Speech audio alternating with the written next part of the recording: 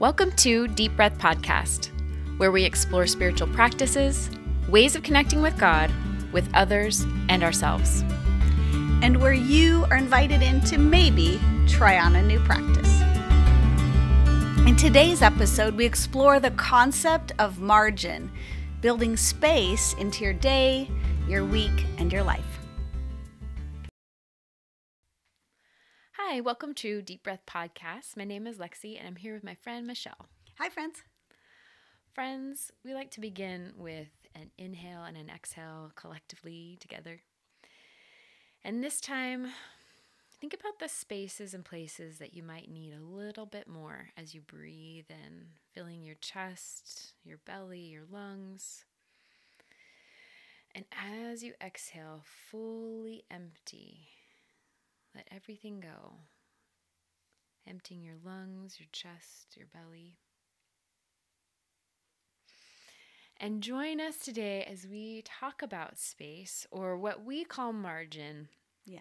And I always think of it in the concept of margin, like when you are writing in like class on lined paper. Oh, right, and right. the red lines on either side. The ruled margins. Yeah, the ruled. Yeah. And so you're not supposed to write into the margins. Yeah. Like if you were writing a essay or if you're writing a paper in school on that college ruled lined paper, right? You know what I'm talking about? Don't write into the margins. Well, a concept today we're talking about is don't live your life into the margins. Yes. Yeah. I know don't is a strong word that I'm using, but we're going to give you the concept of why maybe it's not a good idea. Right. That's great, though. Don't live your life, or it's not a good idea to live your life in the margins. It's not a good idea. And when we're kind of going to use the word margin or space interchangeably, but it's like I think of it as a buffer, and it's a space for breathing. For me, it's a space for breathing and for the unplanned. So it's like a nice buffer for unexpected things that come up. Yeah. I like to live a scheduled life. and so this concept is tricky for me, and I invite you to go there with me if it's hard for you as well. Right. Because you're saying you like to schedule out every moment. Every moment. Okay, yeah, every moment. Okay. Except for when I'm sleeping. Every moment scheduled, and so it's usually productive, right? I try, efficient. And even if it's just to sit and read or just to be still, I still like to schedule that in. I really like to know what my day holds.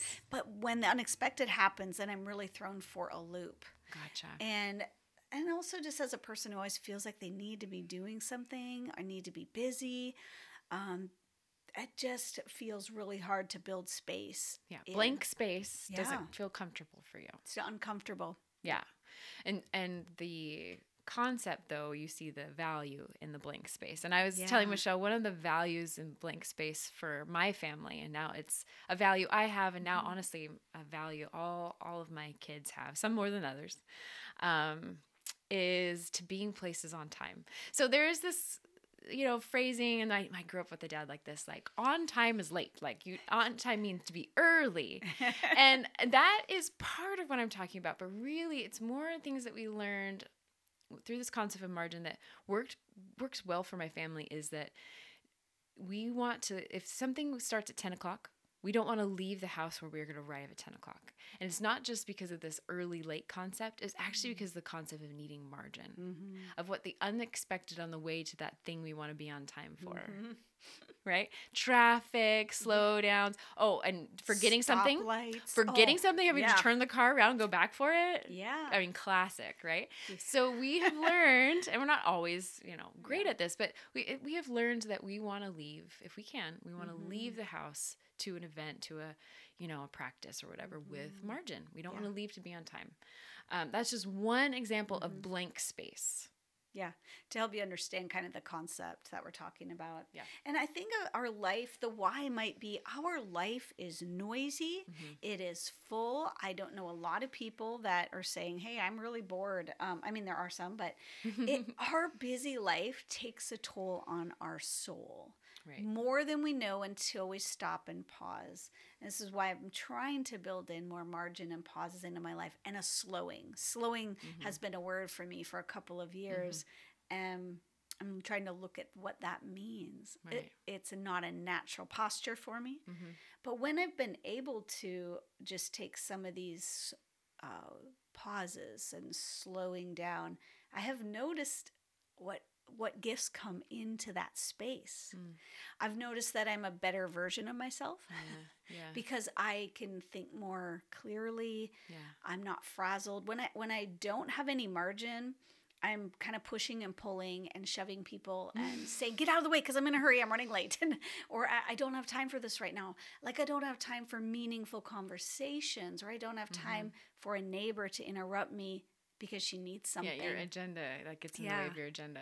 Yeah. So I'm actually playfully Nice. like bringing this margin and space into my life, actually very intentionally, and finding great gifts in it. And that's how I want to encourage everyone today. Even if you're not wired like this, there's great gifts in taking pauses for your own soul, but also for God to show up and bring his special gifts. Yeah. I think how it was showing up for me and my need for margin real time was this fall, where the change of gears from, summer rhythm of slow and easy, lighter, less responsibilities, definitely less places to get to. Right. And that, again, is the example I have just because of the season I'm in with kids and, carting everybody around, literally soccer momming, that that's my life right now. And as I was looking, as we did this change of gears into the fall, that's normal and natural for things to be like, okay, here we go. And here's the thing for me, it stresses me out. Like that's for me where like the wear on my soul is that it's stressful, and that even though I can motor at that that speed and level, and I don't mind actually being busy. And here's the thing, when I was looking at it, all these activities are really good, but I was noticing my stress level. So I was paying attention to that. And I was having these conversations with my husband and with Michelle too. And I was saying, here's the thing, there's nothing to chop. So usually in my conversation about margin, it's been several years that this has been a concept that's important to me and my family, a value. When I'm looking at things, when things get that way, whether it's stressful or we feel just this constraint or there's less time for the fun and unexpected and unplanned, usually the solution is to chop something. Right. It's automatic that we go to. That's what I go to. That's what I'm looking at. I'm looking at my yeses and what I need to say no to. I'm like, okay, something needs a no. Well, this fall, there was actually nothing. And so I was saying these things out loud and trying to sift through them, an outward processor, hence the podcast, I'm sure. That's true. I was like, this isn't about the solution. And what was neat is Michelle said that back to me. We're Marco Poloing. And she said it back to me. She's like, I think that's important that you pay attention to that. And then it became looking at where my pauses were. So not every moment of my day is scheduled. There are places I was pausing. Well, most of the time I was putting, like Michelle was talking about, all my pauses had a purpose. Put some to-do list. I had some things, tasks. Oh, fill it up. And realizing, I could form those in a different way. Not every pause or place in space could be filled. I need to posture myself differently. Here's the thing, guys, it was really interesting. This was Holy Spirit. This was my intuition that as I was looking at that I wasn't living into my value. When I was seeing us going into our margins, I was like, warning bell. Because not to be a negative Nancy, but usually then Murphy's Law is something's going to really eat up those margins. And I didn't want to do it out of fear, but I did it out of the principle that I know that why this is important is that you don't live into your margins because the unexpected happens and you need that space. It's just like that lined ruled paper. Yeah. It's there. It has that blank space. I need it. Well, literally 3 days later, my husband was in a motorcycle accident. And he's fine, thank goodness, but he did bust up his elbow. So now these spaces that we need in our life, there's some of it's being taken up with caring for him, with surgery and all the things that come along with a broken body. If I hadn't been doing that work, I wouldn't have been essentially postured and be ready for something unexpected to happen for our family. That's a great example. Great in a way that I hope that doesn't Yeah. happen to you. I don't want it to be like about like being afraid. Don't be afraid. But it is the reality of that there are things in our life that we can't foresee coming. Yeah. And those could be good things too. What if a great opportunity comes along, but you've filled up everything out and you committed yourself to the hilt? Yeah. And you can't say yes to the thing you'd really like to say yes to. And I think one of the pivotal things about what you said, or the one that I want to hone in on, is that awareness, the warning bell. So just to have this discussion with you today, this conversation is about, pay attention to the warning bells, and then what needs to come in maybe to awareness could be just how you use your pauses. It might not mean something has to go. Well, for me, it's like I said, there is a fear of nothingness. And so I fill things up. The older I get, the less I do that. But I don't want to be on automatic pilot when it comes to yeses. I'm a people pleaser, and I also look at a great opportunity and I say yes. And I did that the other day. I literally was at a senior center where I said yes to teaching yoga there, was driving home and went, now what does my yes mean? I was playing it through in my mind. How will my morning look now? How is that going to play out for the rest of my day? Do I even want that? It was an automatic yes. And I was driving home going, I think my yes is actually a no. And I had to immediately call back and say, no, I decline.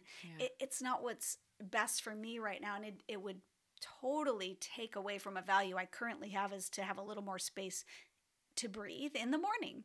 More margin in my mornings is less stressful for me. So that's my awareness. So it's a great example of keeping your margin. Yeah. Instead of going protecting out into it. You were protecting your current margin, which you were trying to do. You had the warning bells that went, infringing on the edge. Right. That's all we can do. It's like those lines on the road. Yes, you're going that too. off, Yeah, and they start to bump. The little turtles on the road. Don't run over the turtles. Turtles. Yeah. So, friends, we hope this has encouraged you to, not to guilt yourself or anything, but just to have that awareness of when you're living in your margin and when you're creating space to breathe, with the emphasis on the ability to find your soul, for your soul to catch up to your body, and for you to have that place where literally you're not just doing all day, but you get to be and hear and listen to your soul, just listening to your soul. So that's our encouragement. And we'd like to leave you with a blessing again from Jan Richardson. May you find and follow the rhythms that bring life. May you let go of the patterns that confine and constrain. May your turning and returning trace pathways of peace, and each step you take make a life-giving way. Well, thanks for listening, friends. I also want to invite you to check out 4 ways to create margin in your life, a short video or PDF I've created for you. It is at my website, breatheandbe.net. And so you can go there and grab that for yourself. It just dives a little bit deeper into 4 ways to get creative about bringing margin into your life.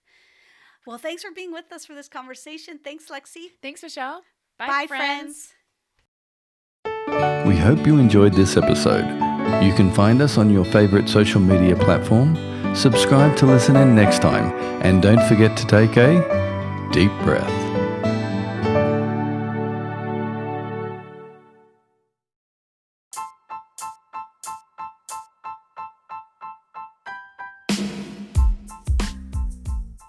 Michelle and I want you to know that Volume 3 of our Honeycomb Journal is now available.